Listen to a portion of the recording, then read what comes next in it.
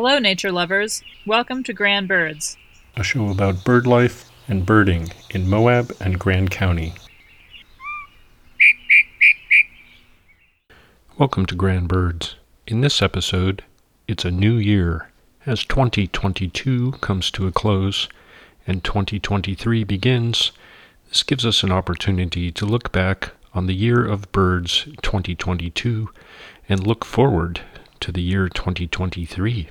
For those of us keeping year lists, that is, list of birds we've seen this year at our house or in Grand County or worldwide, it's a time to wrap up those lists and look back on the notable birds that we saw during the year and perhaps some of the birds that we expected to see but we missed. And if you don't keep a list but perhaps a journal of your birding or natural outings, it's a good time to review that and bring back some fond memories of the outings you had during the year 2022.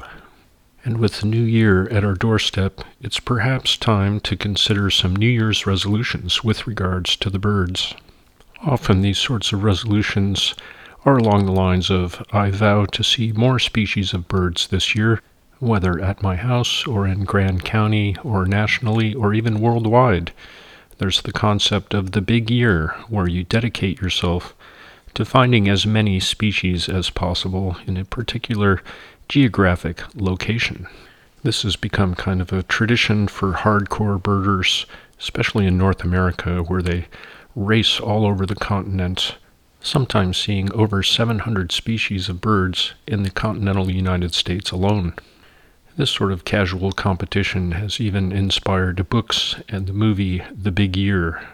For those that like to keep lists for the year, January 1st brings a clean slate, and every species of bird you see on January 1st is a new bird for your year list, whether it be at home, countywide, or nationally.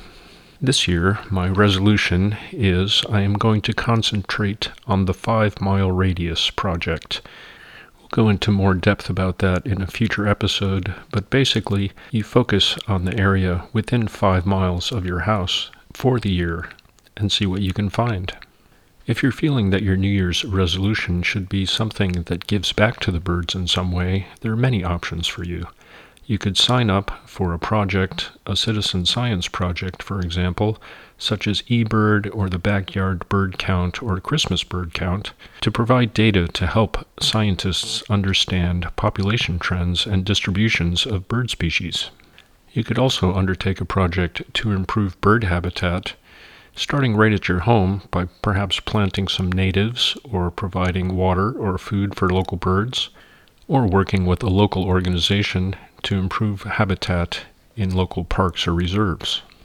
But as numerous studies have shown that there are health benefits to being outdoors in nature, birdwatching or birding, I vow to spend as much time outdoors as possible this year looking for and watching the birds.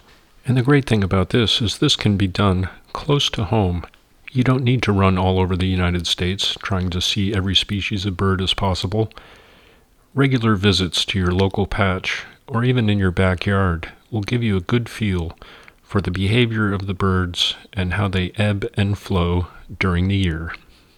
So Happy New Year to you all, and may your 2023 be filled with lots of birds. This is Glenn Kincaid for Grand Birds. Until next time.